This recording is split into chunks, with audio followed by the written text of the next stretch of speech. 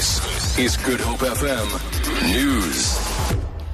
Zulu King Goodwill Zwelithini is expected to attempt to quell xenophobic attacks when he addresses thousands of people at an Imbizo at the Moses Mabhida Stadium in Durban. The Imbizo comes amid mounting pressure on the king following statements he's alleged to have made. The king has denied that he made anti-foreign national statements. Zanele Butelezi reports. Over 10,000 people are expected to attend the anti-xenophobia Imbizo to be addressed by King Zwelithini. It's hoped that the king's speech will call for peace and an end to xenophobia. This will also be an opportunity for him to set the record straight on the anti-immigrant statements he's alleged to have made. Thousands of people have been displaced from their homes in the past 2 weeks due to violence directed at African immigrants. Others have also returned to their countries of origin.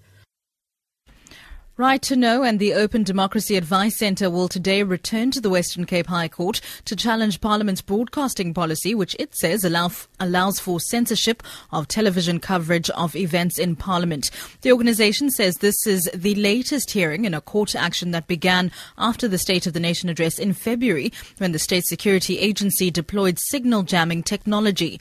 The public was also prevented from seeing police come into the National Assembly to forcefully remove members of the EFF. Members of the DA walked out in protest. The four applicants bringing the matter to court are Prime Media Broadcasting, SANEF, Right to Know and ODAC.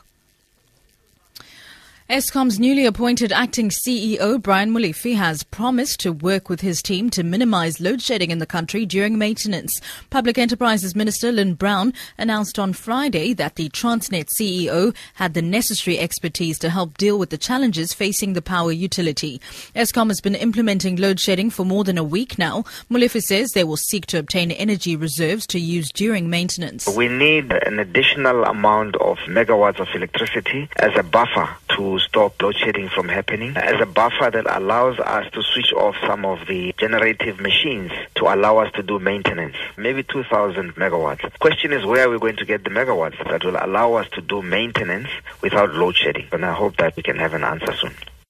And finally, the head of the Greek far-right Golden Dawn Party, Nikos Mikalaliakos, and 68 other party members go on trial today in a high-security prison in Athens. They face charges ranging from leading a criminal organization to murder.